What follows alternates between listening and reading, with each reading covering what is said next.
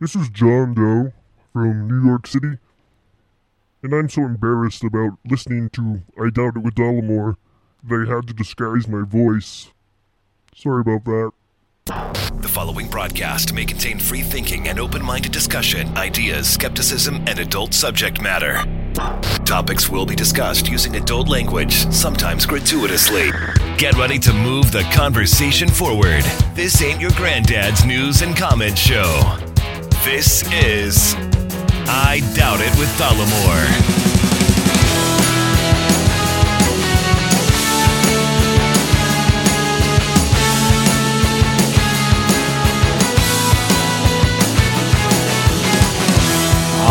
Everybody, welcome to the show. Thank you for joining us. Episode 466 of I Doubt It with Dollamore. I'm your host, Jesse Dollamore, and today, as always, I am joined by the other host of the show, the lovely, the talented, the scholarly Brittany Page.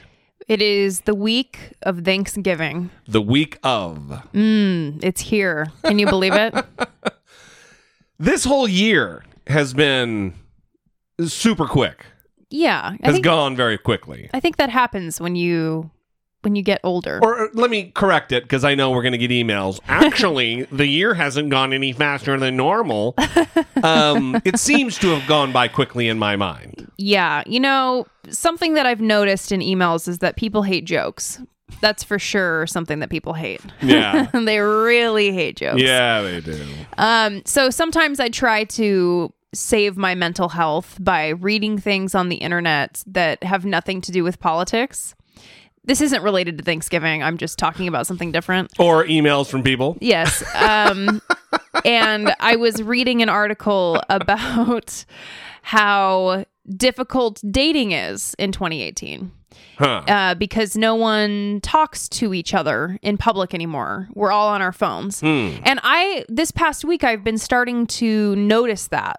I put my phone away and I'm in public and I look around and it's true. Like, do that this week. Take some time, put your phone away. And when you're waiting in line at the grocery store, rather than be on Facebook or whatever, pay attention. And people are staring down at their phones and they're all going to get text neck, but we'll put that aside. It makes me want to straighten out my neck every time somebody talks about text neck. Yeah, sit up straight.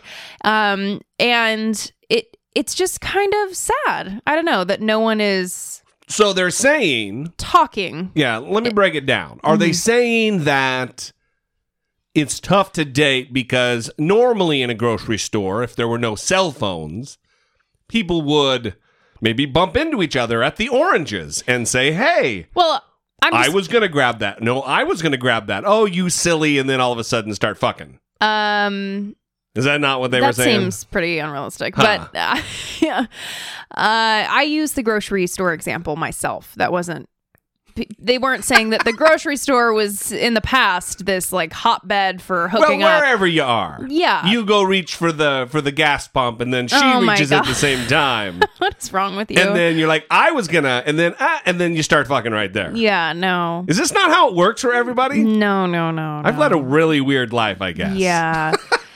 But it had me thinking about dating apps, because I was thinking, like, if I were to be on a dating app, I would need a substantial amount of information before I'm. You do seem like the type that would need extra. Before I'm even gonna go on the first date, I'm gonna need. What? Give me an example. Okay, I feel like going above and beyond something that I would need. Like, just besides the regular profile. Normally, what do they give? They give, like, age. Yeah. I like pizza. Okay. Here's a picture of me and my goddamn dog. Something like that, right? Yeah. I'm going to need the picture of the back of their car. Wow. I wonder why, because you're not like a car person. You wouldn't if they don't drive a certain kind of, why do you need a picture of the back of the car? I want to see the bumper stickers. And the license plate frame. Do you need like a current picture, like right now? So if they have like weird campaign stickers from 6 cycles ago, yeah, That would probably be a pet peeve of mine, not yours. Yeah, well, I'm going to be judging several factors here. The number of bumper stickers, regardless of what they say, just the number, okay? And then also what they say. And also what the license plate frame says. Oh, yeah, license plate frame. That's a good one. Yeah, I mean, I've seen some bumper stickers that would make me concerned. So, I can't think of any examples right now, but yeah. That's very funny. But there are some added things that tell you about people's personalities that I think that would be useful to have, you know? You could peg somebody pretty, especially with bumper stickers. Like, oh, I know what kind of guy this is. Listen, if you got truck nuts, you're a dunzo. We know you. Well, I saw a bumper sticker the other day, something like, stop whining, go get a job, you know? Like, what? Like just randomly declaring that for everybody? Yeah. It seems aggressive for no reason. That seems aggressive for no reason. I've seen InfoWars bumper stickers. Yeah, that's a done deal. Out and about. Well, you could match yourself to somebody more easily if you're able to kind of get a flavor. So is there anything that you would want? Any additional information that you would want? Or you're just superior, you don't need any... No. Because I heard that line where you're like, yeah, you seem like the type who would need No, more. you know what I mean. Well, one, I think women, they have to worry a little bit more about what kind of a fucking psycho. Yeah. I wouldn't... What am I going to worry about? I mean, somebody's going to... I don't have anything to worry about. Yeah. But if I was, I don't know, I would, let's think about it, that I would be, like I was thinking for you, like dudes with like weird wires on the back of their car where they hitch their boat or whatever. There's all kinds of things, but I wouldn't worry about that because, I'd be contacting a laid. I don't like sparkly shit. I don't like people who have cell phones, and this isn't, listen, we're going back to emails and you're people talking about bedazzled. Yeah, if you're vajazzling everything, not a fan. Well, you're just vajazzling one thing, your vagina. Oh, it's but bedazzle okay. would be the other thing. Oh, you bedazzle your vagina, so then it's vajazzle. Correct. Oh, all right. Well, I learned something new every day. I know, it's today. really impressive. Yeah. All right. Well, listen, I think we can end it there. Listen, this has been a good experience. We can move on with the show. Listen, like license plate frames that are all bedazzled. Yeah. Not vajazzled. Yeah. That's like, I don't hate those people. Yeah. But it just seems like a lot. Like if you're decorating your phone, for instance, with all that sequence, whatever it is. Yeah. This seems like a lot going on. Well, I think you're right then, because it probably is a safety concern. Like, you want to know what you're walking into, basically. I mean, if there's like a shrine to Elliot Rodger on the back of the car or something, like I want to see that. That would be alarming. I need to know about that. Yeah, I mean, I just want to know what messages this person is like sending out into the world, and it would tell you a lot. Quit whining and get a job. Yeah. That was also on like I don't know, like a Honda Civic from the early 90s. I mean, it's not, it wasn't on a Lamborghini. Right. I mean, wow. That would be something if you start bumper stickering up your Lamborghini. Yeah, I mean, it would be like me driving around in my 88 Honda Prelude with a sticker that says quit whining and get a job. Like, you don't drive an 88 Honda Prelude. No, I did, though. When you were a kid. Yeah. Yeah. And it was very loud. All right. Well, I wonder what everybody thinks about this. Mm-hmm. Would this be useful to some people? What are some other criteria that wouldn't be necessary? And also, is it hard to meet people like you normally would? I don't know, because we're all staring at our phones. I'm on my phone a lot. That screen time, it tells you now. Yeah, I know. And it pops up an alert every week. It also counts things that shouldn't be counted. Like what? Like the Roku app to run the TV. Oh, I thought you were trying to cheat somehow, saying no, that like when, app you're when using. The Roku, if it's on running in the background, that shit gets counted. Yeah, that doesn't seem fair. It's screen time. Yes, Brittany, you're right. Unfair. Well, no, because it stays on because it's like a remote control on my phone. Mm-hmm. So if I don't close it, it just stays on the phone. Like it never goes to sleep. I see. That's not. anyway, we're going far afield here, but... Oh, so far afield. Oh, my God. Wow. Bring us back. Bring us back from the brink. I don't have a fucking drop here to make fun of you about. Anyway, let's... Make fun of me. Yeah, you need to be made fun of. All right. That's prick shit, bruh. That's prick shit. That's prick shit. That's fair. All right, let's move on. I would like to know from other people. 657-464-7609. Of course, you can always email voice memo from your smartphone to idoubt@dollemore.com. One more thing before we move on to listener communication, we have a little bit of that, is the fact that Thanksgiving is on Thursday. So you have until Tuesday. No later than Tuesday, because I have other shit to do this week that doesn't involve producing that segment for the Thanksgiving episode. So think about the things for which you are thankful. This is typically a pretty somber, serious, it's not jokey McJoke time, but you do you. You do you. It is profanity-free. It is anonymous. There is no need to talk about how you're thankful for the show if you are indeed thankful for the show, because all that will be removed. 657-464-7609. Email, better yet, email a voice memo from your smartphone to idoubt@dollemore.com. All right, let's go. We've been talking about Thanksgiving and dealing with family time. And, we're still getting a little communication about it. Hi, Jesse. Hi, Rennie. It's Chase from Virginia. I was calling about episode 464, holiday and stuff, but since I am the only Democrat in my largely Republican family, the only other Democrat in my family is my aunt.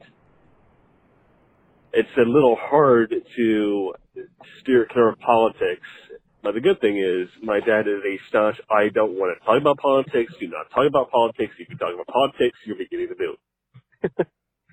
So I'm a little lucky there, but still, I know everybody has an Uncle Gary. My Uncle Gary is my brother Henry. But he's only an asshole. He doesn't know that much, and if he knows something, he just doesn't want to believe it. And he's not an alcohol because he is 19. But as the only member of my family, you have to be vigilant knowing that not everybody agrees with what he has to believe, but the main important thing is to find some common ground other than politics.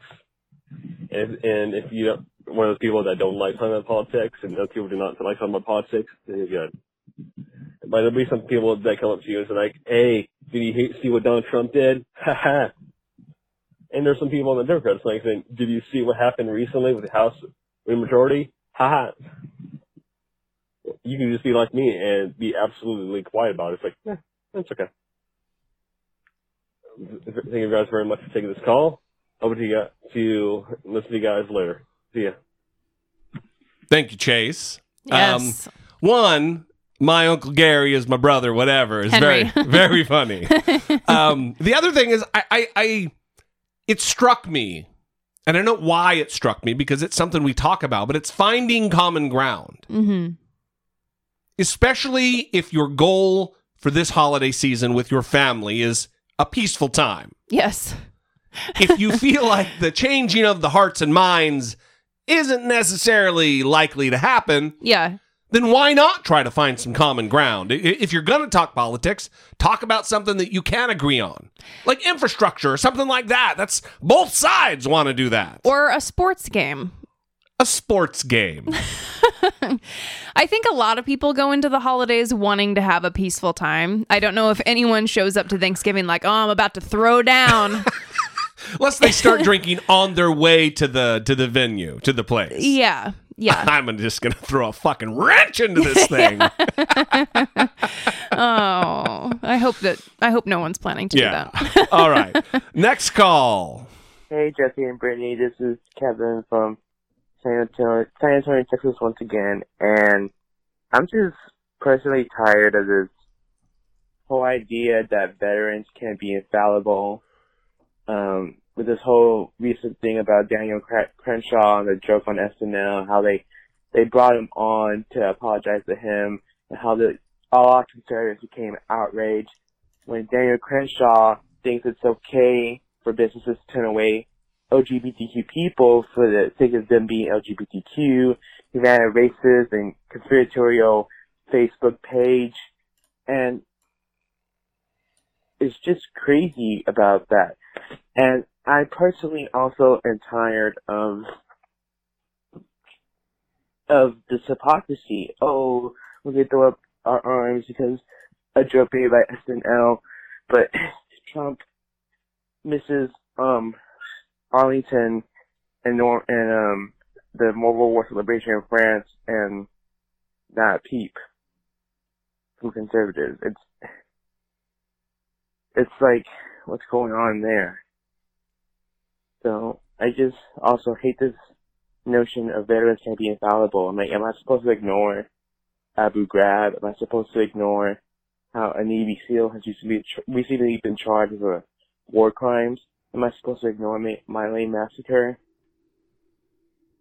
So I just think SNL did a wrong thing, and this is how racism shoots into the mainstream. Thank you for all you do. I hope you two have a wonderful Thanksgiving. And Brittany is the best part. Bye. Love the show. Brittany's the best part. Bye.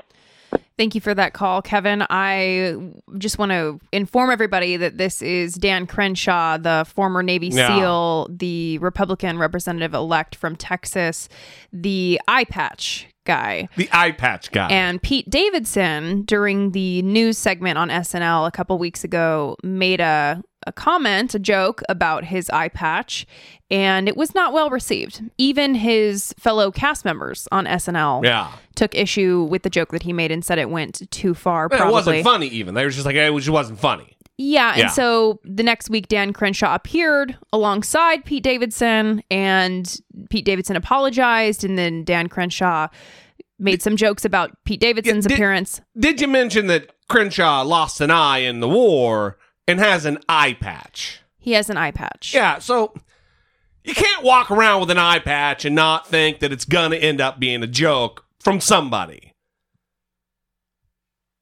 Now, he didn't make a bunch of whiny, making fun of my eye patch. He didn't do that. People did it in his stead. Mm-hmm. You know what I mean? Mm-hmm. But come on. It's an eye patch. It's funny looking. So... And I think Kevin knows I agree with him. Mm-hmm. Not everybody who served is a hero. The bar for heroes is a little too fucking low in our society. Mm-hmm. But... you're wearing an eye patch. Well, I thought it was kind of weird, honestly, because so the whole issue that everyone had was that Pete Davidson mocked his appearance, right? The eye patch. And then Dan Crenshaw comes on and roasts Pete Davidson for his appearance for like 2 minutes straight. Yeah. And he didn't write those jokes. Somebody wrote them for him. Of course, but still. But he agreed to say the jokes. Right. Yeah. And so... I mean, are people supposed to be mad on behalf of Pete Davidson now? Like, are we supposed to have dueling anger over... Right. It's just the weird, you've crossed the line and you've denigrated the vets. Oh. The veterans I know are pretty goddamn tough. They can handle a little ribbing. Well, even so, again, let's go back to the central point here, which is they were angry about the eye patch joke that Pete Davidson made, but they're not angry with any of the shit that Donald Trump has to say, or his failure to honor veterans in the way that he should, or his failure to honor the troops that are currently serving in the way that he should. And we'll get to some of that later during the Chris Wallace interview on Fox News. And a video tomorrow on YouTube. Exactly. Was that a roll or a side eye? Eye roll or a side eye? I don't know. I can't control it at this point. I can't control it. It just happens. It's just involuntary. Yeah, it just happens. It's like breathing. So I think, obviously... Jesse D's being a little Jesse D about the eye patch. I am. But I also don't think what happened was that big of a deal. So I don't know. Yeah, I don't know. I'm sure. Look. I would honor the guy. I think he did. He acted selflessly. He sacrificed his body. Very easily could have died in combat. That's a big deal. That's something to be respected. That's something to be lauded. That's something to be honored. Yeah. But it doesn't make you beyond a joke. Mm-hmm. You know? Mm-hmm. It's like, I have red hair. No jokes can be made. Mm-hmm. They're fucking jokes, dude. Mm-hmm. And he leaned into it. He very artfully and calculatedly made sure that he did look like the victim without acting like he was being the victim. You know what I mean? Yeah, I mean, it was an interesting ordeal, and these things are always up for interpretation. I mean, we have said jokes on the show, alluding to what I was talking about earlier, that people have been very offended by. Things that are about innocuous things that don't really matter, that other people think are very deeply serious. So you're taking a risk just talking.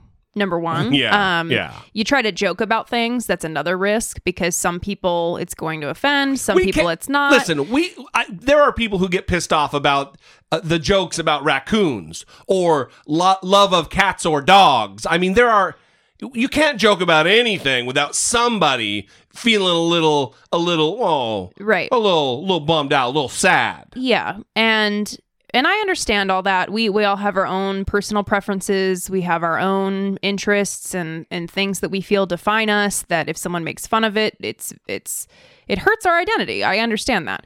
But I think sometimes it can go a little too far. And the sensitivity. Yeah, and I've certainly tried to practice in my own life being a little bit more forgiving of things that people say and trying to, not take things as seriously, but it's a work in progress for me, for sure, and I think for a lot of other people. So I think we should all just tell fucking knock jokes. Fucking if we all just stick to the knock jokes, nobody's gonna be offended except for oranges and bananas. You know what I mean? Yeah, an approved list of dad jokes that we all pull from on a regular basis. I mean, come on. Yeah. All right. Kevin, thank you very much. I agree with you, brother. For sure. Speaking of funny and funny sounding, here's Wayne from the UK. Hello, Jesse. Hello, Brittany. It's Wayne from Basildon here. I just would like to talk to Brittany. Here we go. Specifically.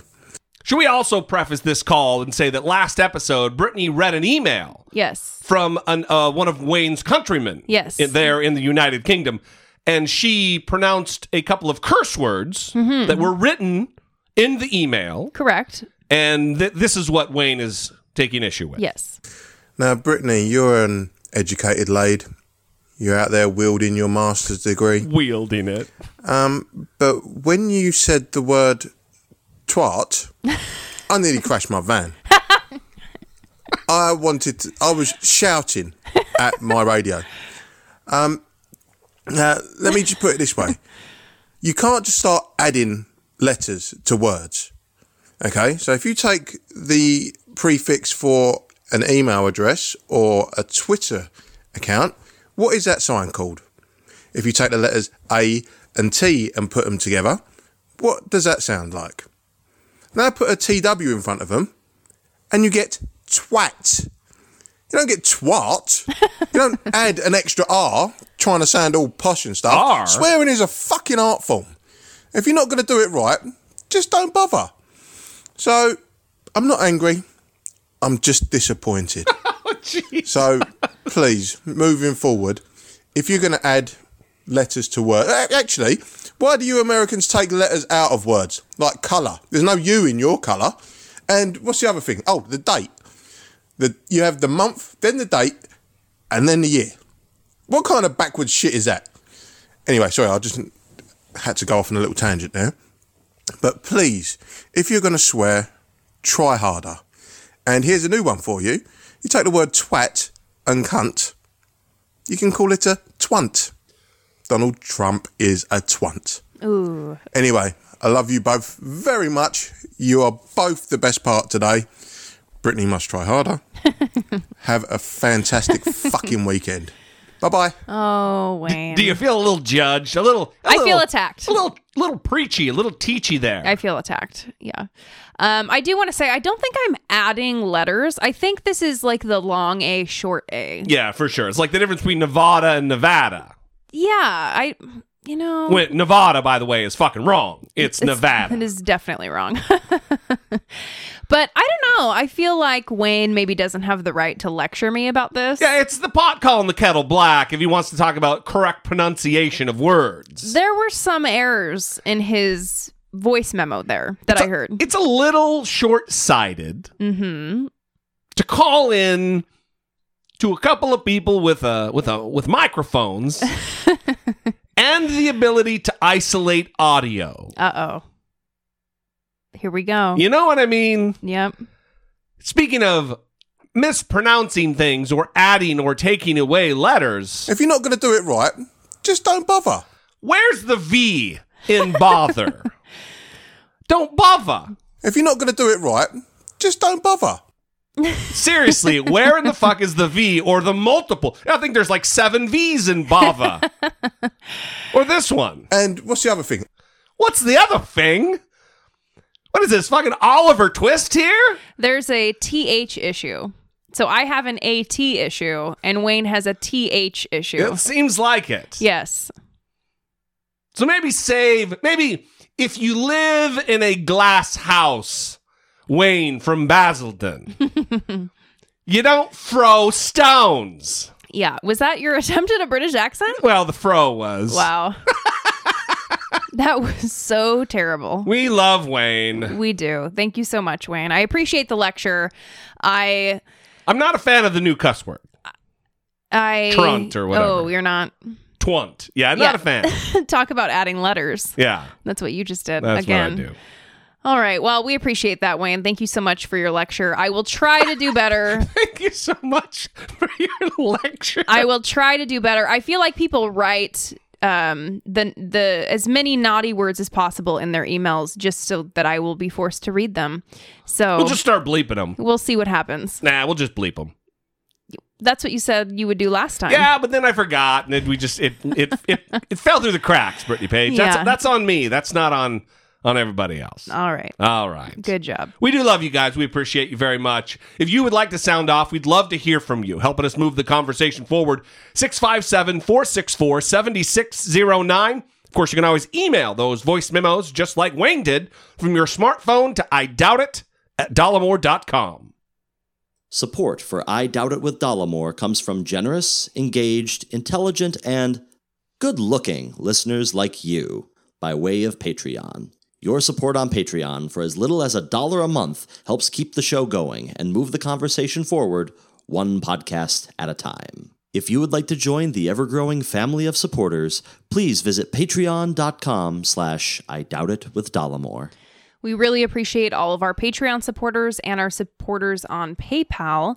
Don't forget, as the holidays are coming up, if you are someone who shops on Amazon and you don't mind feeding the beast, the Jeff Bezos beast, at least we give a qualifier, okay? For sure. Then I think people can trust us that our intent is not, he's a super humanitarian, everybody. You want to give all your money to Jeff Bezos. If you're going to shop on Amazon anyway. If you're going to do it, we're not advocating that you do. Then you might as well support the show along the way. Well, because here's the deal. Dollamore.com/Amazon. If you do shop on Amazon, he's getting less money than he would because he has to give some of it to us. There you go. That's rock solid logic right there, right? Sold. I'm sold on that. Yeah. Yes. I'm selling my soul for the convenience of Amazon. I just bought something today. Mm-hmm. That'll be here tomorrow. Yes. God damn you, Jeff Bezos. God damn you. Thank you guys. We really appreciate your support. Seriously.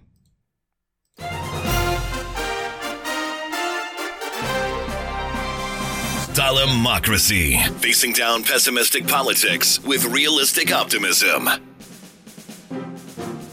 So I want to talk about this Alexandria Ocasio-Cortez tweet that went viral this week. Yeah, that guy's a dick. When the Eddie Scary, is that how you say his name? Yeah, he works for the Washington Examiner, I think. Yeah, he tweeted... By the way, I got to get out of I did that dumb... Traffic and weather together, everybody. Wacky morning zoo. I started doing that, and now I'm Washington Examiner. I wasn't going to say anything. You need to. I was just hoping that it would stop. You need to let me know. Okay, will do next time. Glad you caught yourself, though.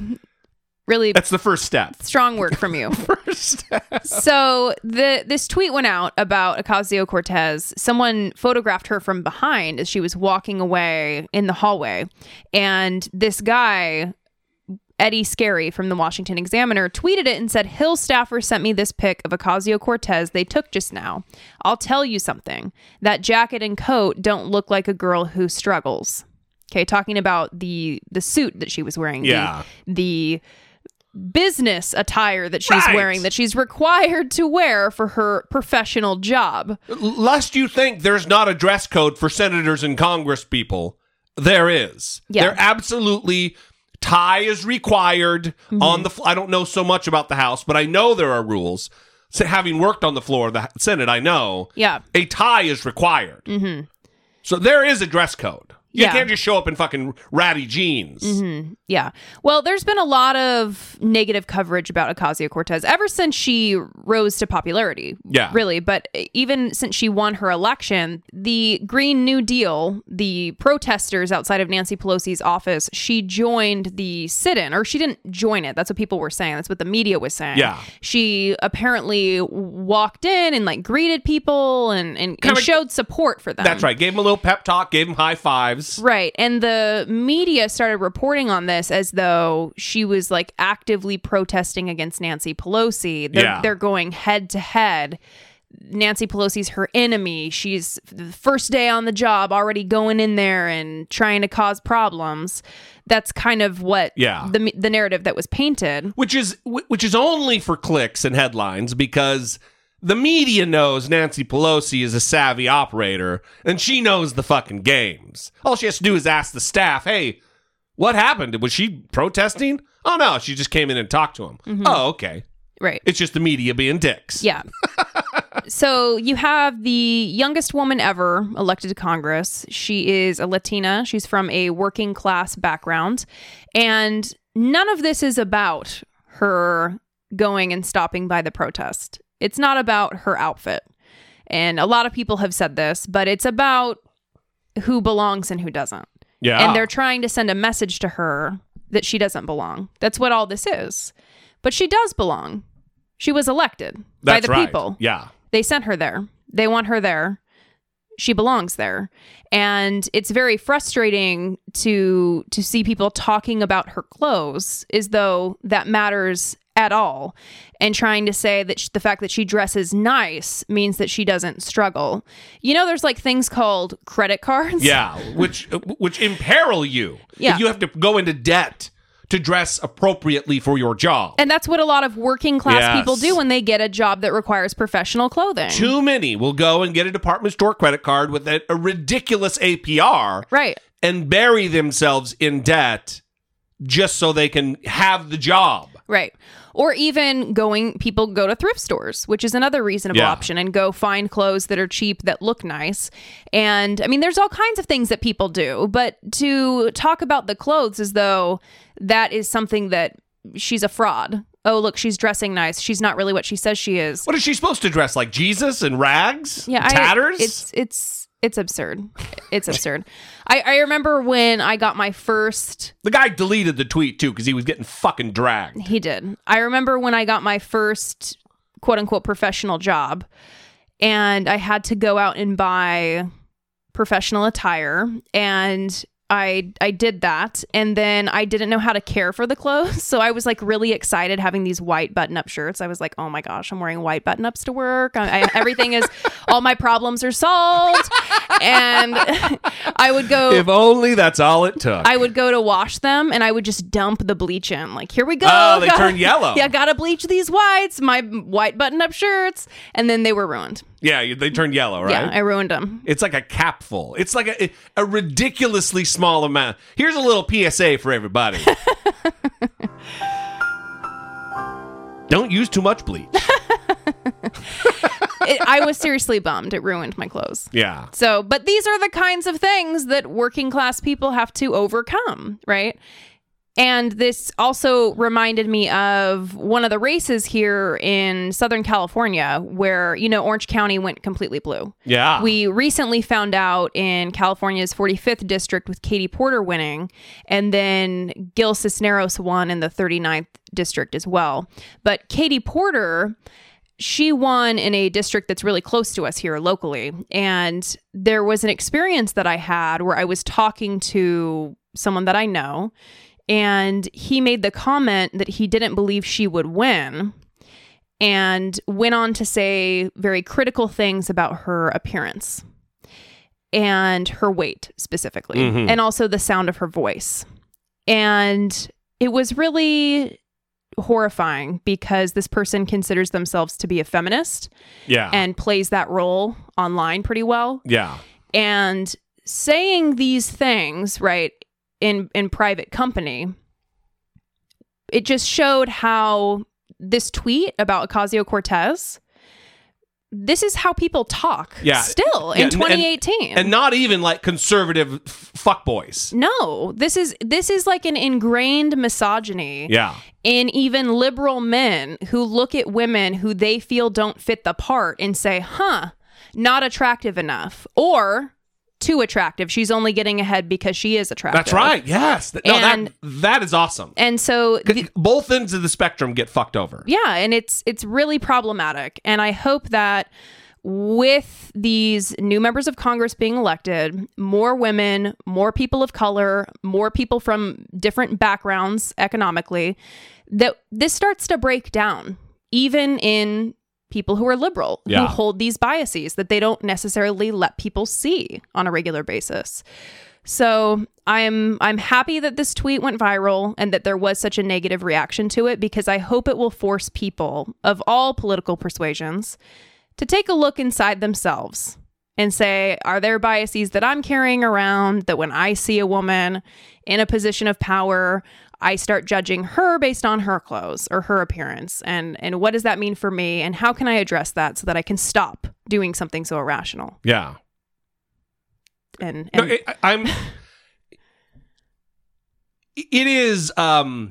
I'm battling with myself right now, because I want to say, hopefully that, people will at least just shut the fuck up about stuff like that. But that's not good enough. I hope minds and hearts are changed so they don't think that way to say something like that.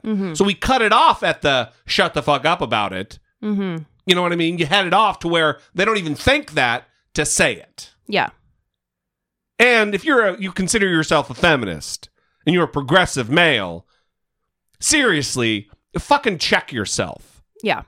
Well, we're all carrying these biases, and whatever they might be. And I think it is important that we do take some time to do that work internally, for sure. For sure. All right. So another thing that I want to talk about, because it's really concerning me, is the way in which Republicans, I don't know if it's many Republicans, but it's at least one Republican, Matt Gaetz. That guy. Is using the Florida recounts to start testing the waters with a theory about... Let me guess. Conspiracy theory? Yes. Yeah. Yes. About Democrats and stealing the election from Trump in 2020. Wow. So basically what he is saying is that Democrats are testing their techniques to try to learn what's going to work and what's not going to work based on the reactions to the Florida recount. The things that don't work, they're going to not use in 2020. The things that do work, the techniques that do work, they're going to adopt to try to steal the election from Donald Trump. Where is he saying this? He said it in a Sirius XM interview on Breitbart News Daily. And he told this to Alex Marlow. I think he's been on Bill Maher's show before, right? Breitbart editor-in-chief, Alex Marlow. Oh, yeah. That's right. So he said, quote, if the Democrats are able to learn now what techniques work and don't work, which transparency laws are going to be followed and which ones aren't, then it gives them a roadmap on how to steal the election from Donald Trump in 2020. He added, quote, the resistance movement has changed from yelling at town halls and yelling in restaurants to now potentially trying to steal elections that they can't win at the ballot box. It's changed from that. Like, that's what they used to do. The reason they don't yell at town halls anymore is because pieces of shit Republican cowards stopped having town halls, Matt Gaetz. Mm-hmm. Well, and he's using that same phrase about the thousands of ballots being spoken into existence. Yeah. That they keep using that phrase as though ballots appeared out of nowhere. It's ridiculous. And he is a Florida congressman, by the way. I don't think that we said that. Yeah, elected representative. Yeah. Yeah. So this is not just some goofball on the internet. This is someone in a position of power saying this. I hope that mainstream media stops giving him airtime. Yeah, he's usually a commentator. Chris Cuomo has this guy on a lot. Mm-hmm. And you don't want somebody, because you build a guy up and give him credibility. Not every congressman is credible just by virtue of being a congressman. Mm-hmm. And they need to cut this guy off at the legs and take away the voice on mainstream networks, because this is pernicious. This is an idea that will fester and grow like a tumor, and it needs to be excised. Mm-hmm. It's unacceptable. Yeah, I mean, I'm just fearful of these conversations because I don't want to get people more riled up than they already are, especially when it comes to Donald Trump. And if Donald Trump starts tweeting this stuff about stealing the election from him, yeah. I mean, that's revolution kind of stuff. Yeah, we're going to get to a whole new point in this political landscape, and it's going to be very, very bad. Yeah. So I hope that it stops here with Matt Gaetz and Breitbart, but I don't feel optimistic about that. Yeah, not with them for sure. If they're the players, there's really nothing to be optimistic about, because there is no integrity there. Yeah, there is no adherence to order or tradition or respect for the systems that we have in place. Ugh. Speaking of no respect for systems and order, Donald Trump sat down with Chris Wallace from Fox News. We got 3 clips here that I want to play and kind of stop and start and go and related to the interview that they did. And I know that some of our listeners get frustrated because we play Donald Trump's voice. That really is real. But it's something we hear a lot. But it is important to listen to him because we're 2 years in and you want to be able to have the information, right? You want to have the knowledge so that when you enter into conversations about Donald Trump, you're not someone that just tuned it out, stopped listening. You still want to be the person that knows what's going on. So I watched this entire interview. We both did. We're not going to play the entire interview for you because it's really not important to listen to the whole thing. So we chose these 3 clips because I think they represent the most important parts of the interview that are worth hearing. At first, it's going to be about Mueller. And now that he's installed his new choice for acting attorney general, what that means for the Mueller investigation going forward. You have already made at least one big change, naming Matt Whitaker as your acting attorney general. He has a long record of speaking out against the special counsel and his probe. I could see a scenario where Jeff Sessions is replaced with a recess appointment, and that Attorney General doesn't fire Bob Mueller, but he just reduces the budget so low that his investigation grinds to almost a halt. The truth is, there was no collusion with the Russians in the Trump campaign. Did you know, before you appointed him, that he had that record and was so critical of Robert Mueller? I did not know that. I did not know he took views on the Mueller investigation as such. And when you found that out? I don't think it had any effect. If you look at those statements they really can be viewed either way, but I don't think it would have any impact. He says there's no collusion. Chris, I'll tell you what. He says you can starve the investigation. Right. What do you do when a person's right? There is no collusion. He happened to be right. I mean, he said it. So if he said there is collusion, I'm supposed to be taking somebody that says there is, because then I wouldn't take him for 2 reasons. But the number one reason is the fact that he would have been wrong. If he said that there's no collusion, he's right.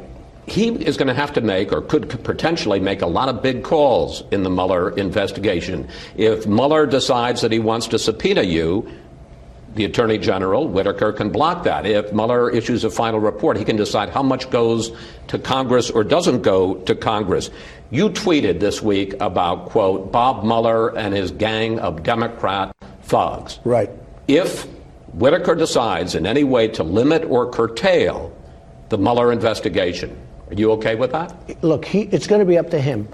I think he's very well aware politically. I think he's astute politically. He's a very smart person, a very respected person. He's going to do what's right. I really believe he's going to do what's right. But you won't overrule him if he decides to curtail. I would not get involved.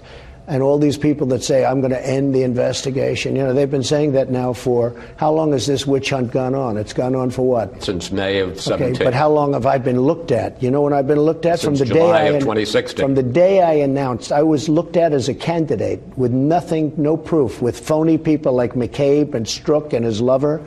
You had Lisa Page, his lover. These people were looking at me. They wanted an insurance policy just in case I won or Hillary lost.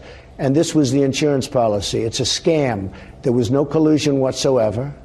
And the whole thing is a scam. Your team is preparing written answers to questions about... No, not my team. I'm preparing written answers.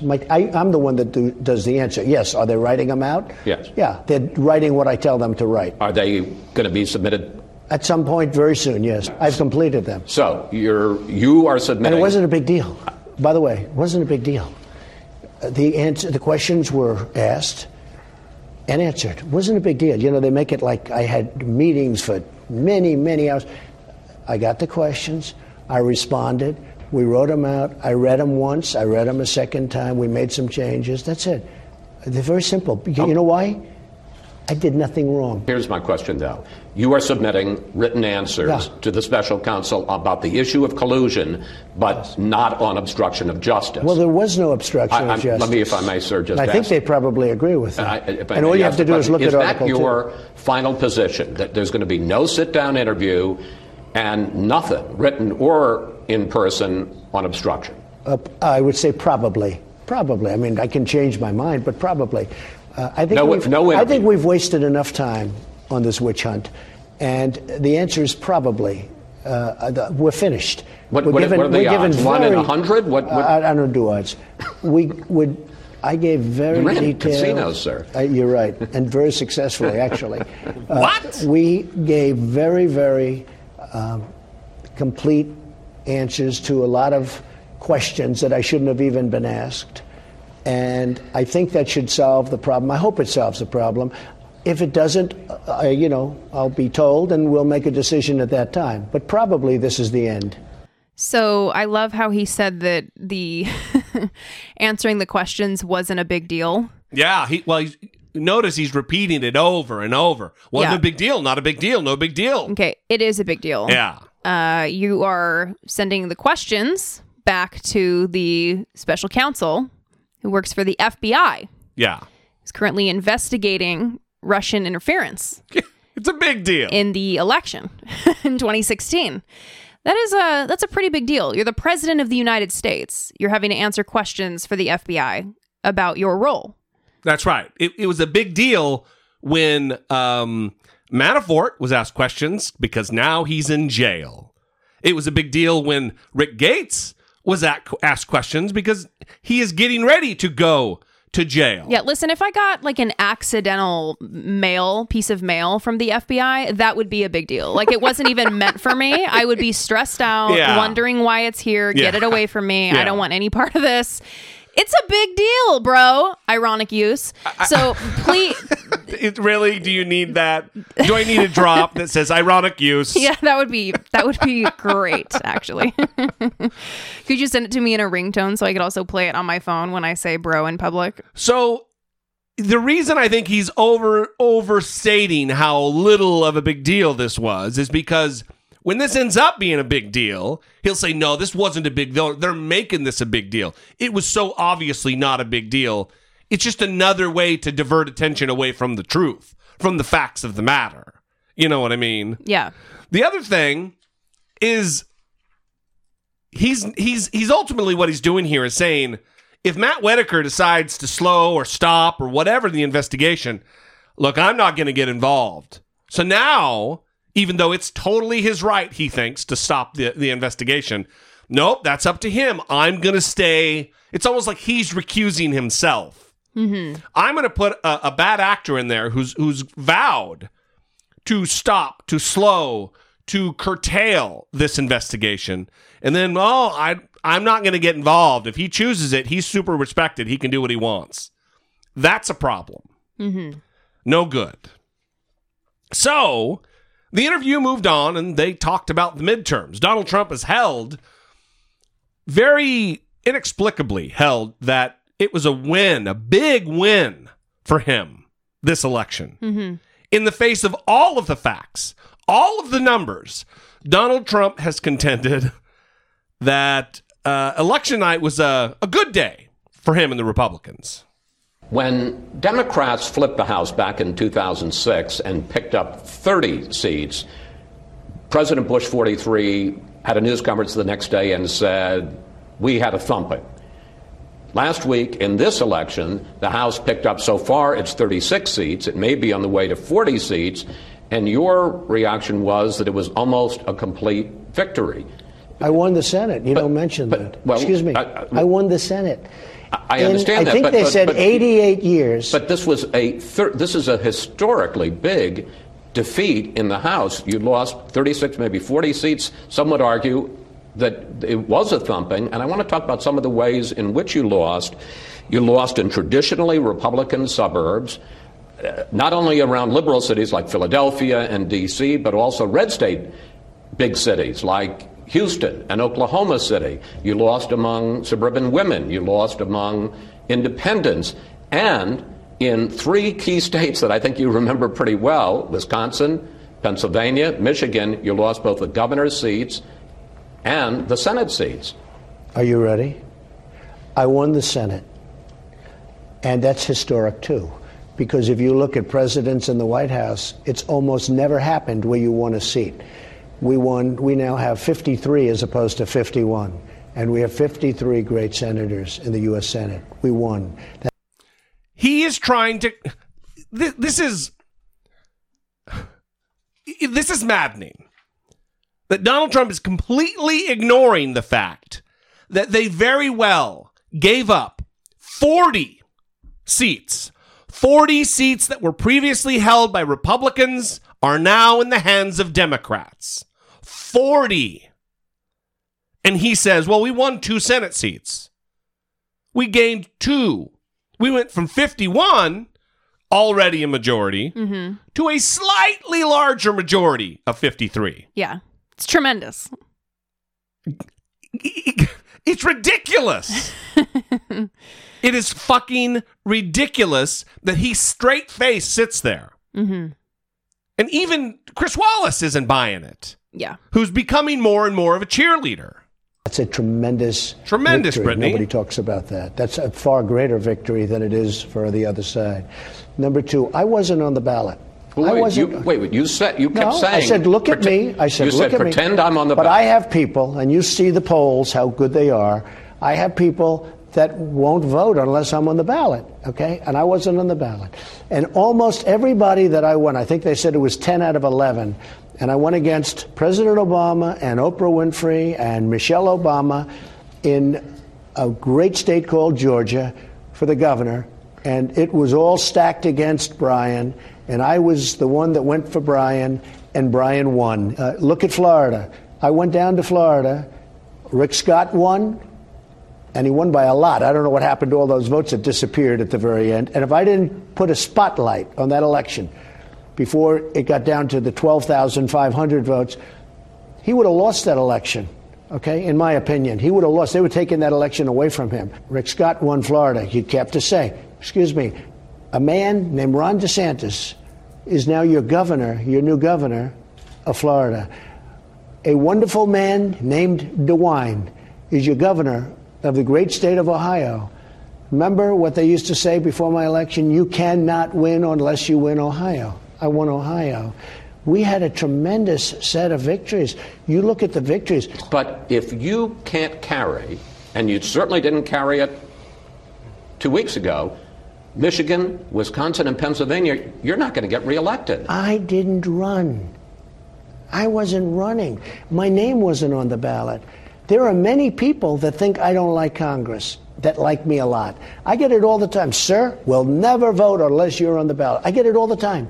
People are saying, sir, I will never vote unless you're on the ballot. I say, no, go and vote. Well, what do you mean? As much as I try and convince people to go vote, I'm not on the ballot. What is someone to say about that? To that? Mm-hmm. He, in one breath, is saying, if there are losses, it's not because of me, because I wasn't on the ballot. Yes. If there are wins, it is because of me, because I said, think of me like I'm on the ballot. Yeah. He's a fucking child. Yeah, I mean, it's not surprising. This fits exactly in with who Donald Trump is. If it means that he looks good, then he wants to be a part of it. If it means that he looks bad, then he doesn't want to be a part of it. He didn't have anything to do with it. He's been saying at rallies for weeks and weeks and weeks, think of me as though I'm on the ballot. Mm-hmm. Ron DeSantis won. That's because of Trump. That's a win. I won that, he says. Rick Scott, Brian Kemp, Mike DeWine. He even, when he did the day right after the midterms, when he did the press conference where he had that interaction with Jim Acosta, and he was mocking people who lost, Republicans who lost their races. Yeah, we played it, right? With Mia Love specifically saying, oh, she gave Trump no love. Yeah. Maybe would have been different if she... So, well, and that was, keep in mind, that was the day after the midterms. Right. That's before we had the full picture of just how dismal the outlook was going to be for the Republicans. Right, but there he was admitting that a connection to Donald Trump means a win. There you go. Yeah. Mm-hmm. And Chris Wallace is right to point out that those 3 states that really were the linchpin for him winning, mm-hmm.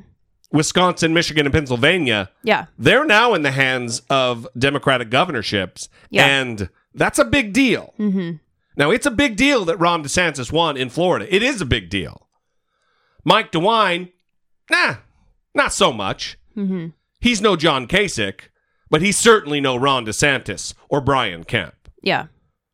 Anyway, it's just... It is clips like this that make me... understand why people get frustrated listening to this jackass run his suck. You know what I mean? Yes. All right. Let's finish with this clip. First of all, let me go back. When that line about the casino thing. Very detailed. Casinos, sir. You're right. And very successfully, actually. And very successfully. So successfully that he had to file bankruptcy in the casino. Yeah, but he doesn't want to talk about that because he's a self-made man. He got a small loan of $1 million. Right. And his life has only been made up of successes. No failures, no loss, nothing to apologize for. Everything's great. Good times. Very, very good times. Mm-hmm. So the other thing we're going to talk about, this is what we alluded to at the beginning of the show, is his... I mean, we've talked a million times about how Donald Trump claims to be the most militaristic person ever, how he knows more than the generals, he loves our troops, he loves honoring them. Well, he considers that he served because he went to that military school when he was a kid. Yeah. That's basically like serving. The prep school that he got sent to because he was a piece of shit kid and needed to get his shit straight. So they sent him there. For it's basically like going to war. Yeah, it's the same thing. Yeah. He like the New York, the Daily News. I got this one for being neat. His little medal on his chest that's meaningless. Yeah. So he gets asked actually some great, very pointed questions about why he skipped and Bill McRaven, who is a Navy. They go through the background. Anyway, just listen to this exchange. Bill McRaven, retired admiral, Navy SEAL, 37 years, former head of U.S. Special Operations. Hillary Clinton fan. Special Operations. Excuse me. So let's all imagine a world in which President Barack Obama is being interviewed by a CNN reporter, for example, and the CNN reporter is listing off the accomplishments of someone in the military, and President Obama interrupts that reporter to say, he's a Republican. Yeah. Supported George Bush. Discounting the accomplishments and achievements of a 37-year veteran, Navy SEAL, head of special operations for the entire United States military. Yeah, I guess it would be supported Mitt Romney to be fitting exactly with the picture. But anyway, you get what I'm saying, where he would be... I mean, he would be chewed up. Skewered. It would be unbelievable, the reaction. And here... And they would be right to do so. Right. And here you get nothing, even though, by the way, he was not a Hillary supporter. He did not endorse Hillary Clinton.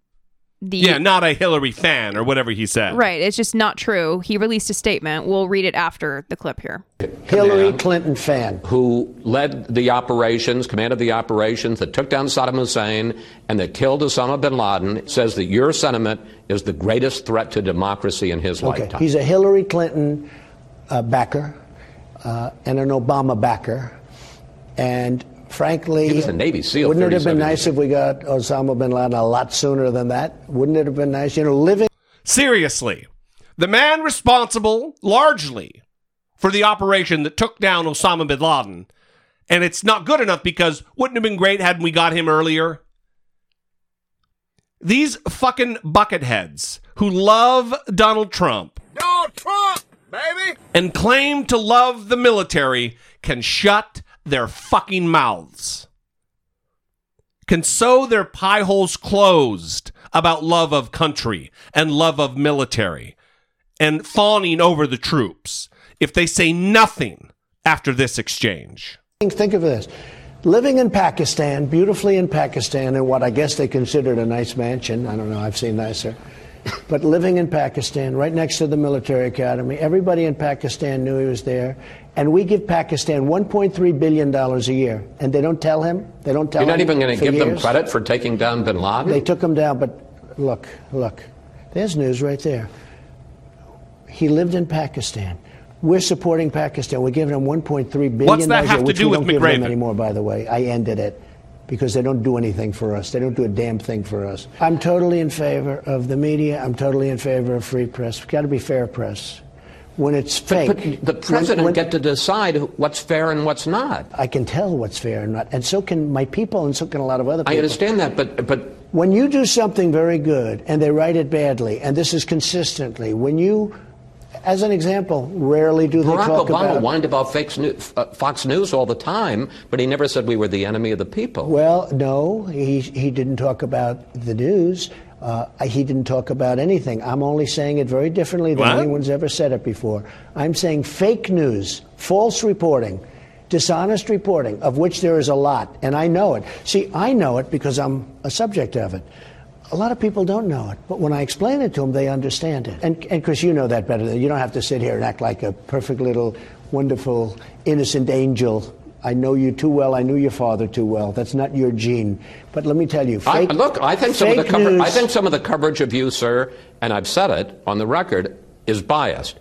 But it's a little disappointing to me because that is a manipulation tactic that Donald Trump just used. And he fell for it. He walked right into it. Right. It's like a car salesman who's trying to sell you a car and tells you, hey, you're smart enough. We don't need to go over this, right? They play to your insecurity. You're like, oh, I guess I am smart enough. I shouldn't ask these questions. I don't want to ask too many questions. I already know. Yeah, let's just buy it. Let's sign the loan.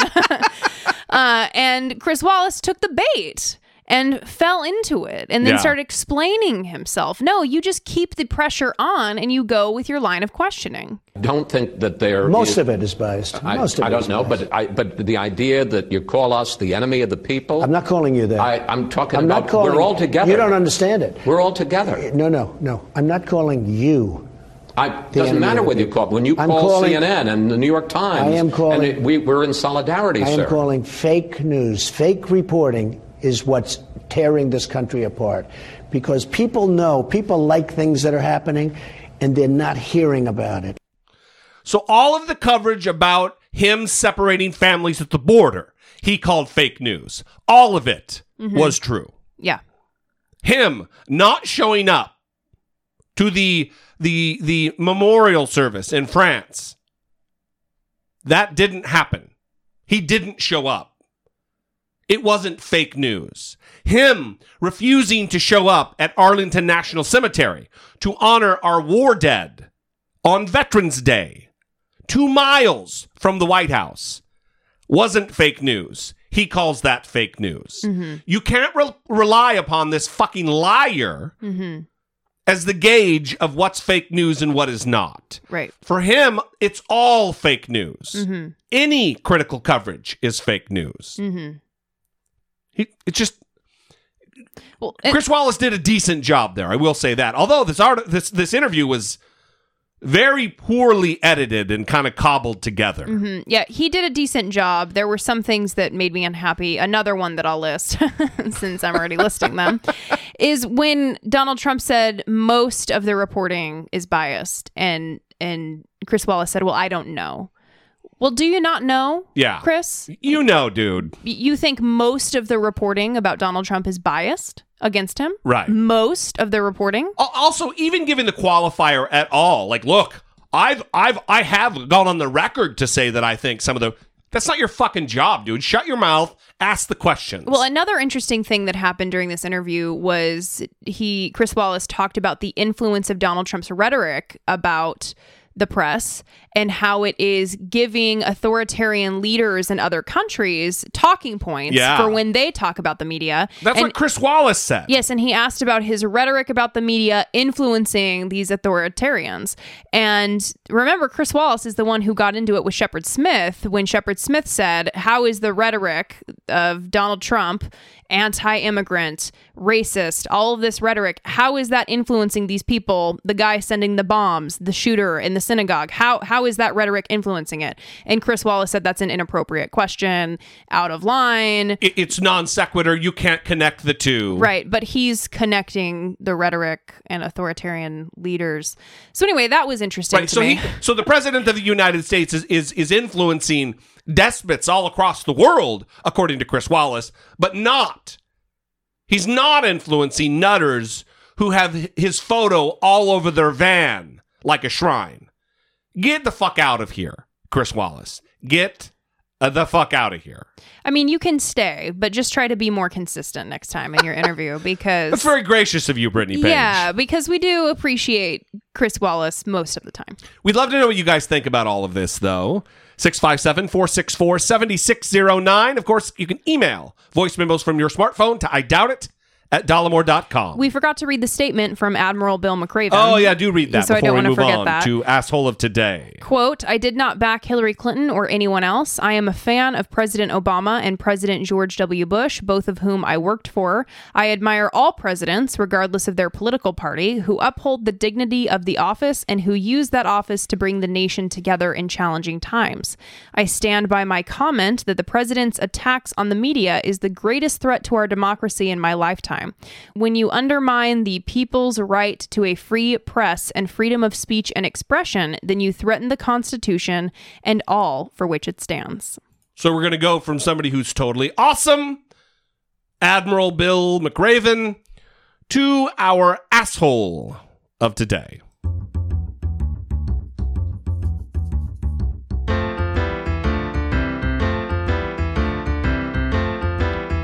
It's the asshole of today. The Kansas City Health Department. And Police Department. Yeah. So according to the Kansas City Star, there was a group that goes out to feed homeless individuals, and they are called Free Hot Soup KC. I was not looking for that. That's not what was happening in the delay of my speech. And they go out and they have these large picnics across the city and serve food to people. And a city health official showed up to one of their events and trashed the food. To be a meal for the homeless on a chilly fall day, but a health department inspector and police officer showed up and tossed it. We got a call from the person who set this all up only to watch it all go to waste. Nathan Vickers talked with her. He joins us live tonight from Illis Davis Park, where this all went down just a few hours ago. Nathan. Amy, this is one of 3 different locations where the health department stopped a group called Free Hot Soup. The group called us and told us that a health inspector actually dumped out food like this bean soup and told them to leave the park. For the past 3 years, Jennifer McCartney has wanted to pay it forward. We got sick of looking and going down the street and seeing so many people that were hurting. She's a volunteer with Free Hot Soup, an organization that brings food and clothing to Kansas City's homeless community. We have hats and gloves and stuff because it's cold and these people have no home. Some depend on these meals. It takes you up from a level of desperation that you'd normally be, and it kind of helps you feel like you can make it. Tonight, McCartney was shocked when police and health inspectors showed up at Ilis Davis Park, where the volunteers were serving a meal. There were so many people waiting in line. A health department official told KCTV5 the group was serving improperly prepared food and didn't have a permit. They shut down 3 locations where McCartney and other volunteers were working. They said either you can help us throw away the food or we'll do it. One volunteer took video of inspectors dumping food into plastic bags and told us they also poured bleach on it. The health department told us that's a common practice to make sure no one eats discarded food. We've always had a mutual respect, so I don't know what happened. Despite what happened, McCartney continued her weekly route with the food she and other volunteers had left. It's ridiculous. We've never had this issue ever. Well, the health department says they have warned Free Hot Soup about serving meals without a permit in the past. Now, the health department also said that they would meet us tomorrow morning to talk on camera about exactly what happened in this incident and the rules for serving free meals to the homeless community. In Kansas City, Nathan Vickers, KCTV 5 News. So the Kansas City Director of Health, Rex Archer, said that they are actually protecting the public health in this action. Right. Because people who are homeless, he said, would be at even greater danger in the event of an outbreak of a foodborne illness, many not having access to health care. He went on to say that there is no question that feeding the homeless is critical. There are 43 organizations, not including Free Hot Soup KC, that have permits to do it in a safe way. So he's concerned about the foodborne illness. Yeah, because the food was possibly dangerous. So how can we alleviate that? Let's pour poison into the possibly dangerous food to ensure that it 100% is dangerous. Mm-hmm. And then dump it out all over the ground.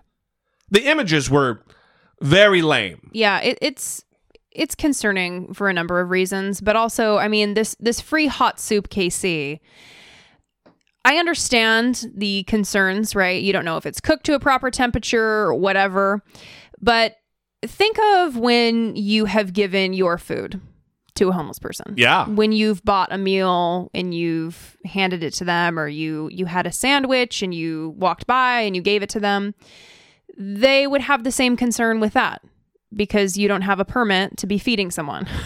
Well, also just think about having someone over for dinner. I mean, they're not selling this food. Yeah. This is a genuine public service to the least among us, quote unquote. Yes. The most needy among us. And they're sullying the food they're poisoning the food with bleach. Mm-hmm. Yeah. And home-cooked chili, vats of soup, right? Things that you would... That's going to be boiled. It's not going to... Come on. Things that you would bring to like a potluck. Right. At your work, right? Where you transport the crock pot to your work or whatever. Or your church for potluck. Yes. This is what people do. Yeah. They go have picnics with people. And so this organization says, hey, we're feeding our friends. That's how they phrase it. We're feeding our friends. And it is disturbing that they would pour bleach all over the food. I think that they said that they do it because they don't want anyone eating it. But I mean, if someone sees a sandwich that's wrapped in a foil and they pick it up and they don't know it was covered in bleach, unless they can smell the bleach on it. Yeah, well, are they regulating that? Is it illegal to eat something they'd rather them eat out of the trash? Yeah. Yes, absolutely. Right. Assholes. Every single one of them. And they'll try to hide behind the regulatory framework in Kansas City. They'll try to hide behind, this is just my job. I'm just doing my job. Mm-hmm. Shut the fuck up. Shut your mouth. Yeah. Well, and I know at my first job, I worked in a kitchen, and there was one event that we had where it was like a lock-in pizza party, and we accidentally made like 15 extra large pizzas. Really good at my job. And were you wearing your bleached white button-up shirt? I wasn't. That was before that. My manager told me to throw them away, and I couldn't. 15 large pizzas. Yeah, that's a lot of food. They're perfectly fine. So the employees took them home. You ate pizza for 2 months? No, the employees took them home. Like people just came in the back and grabbed a large pizza and took it home. Because it wasn't like premeditated where you made them extra so that would happen. It just happened that way. Right. Yeah. You can't throw that many pizzas away. Yeah. Come on now. Come on now. Speaking of come on now, I think that's the end of the show. Yeah, I think so too. We love you guys. We will be back. For Thanksgiving. On Thanksgiving will be the next show. For a family-friendly, positive news-filled... It's going to be difficult for me finding positive news. So if you see a positive news story, please send it to me. Yeah, and we want your submissions. You have till Tuesday. And 657-464-7609. Think about the things for which you are thankful. Family, friends, a new job. Whatever it is, a new lease on life. We want to hear from you. You can also email them from your smartphone to idoubitit@dollemore.com. We love you guys. We are thankful for you. And we'll be back on Thanksgiving Day. For Brittany Page, I'm Jesse Dollemore. And this has been I Doubt It. Yeah. I'm just going to throw a fucking wrench into this thing.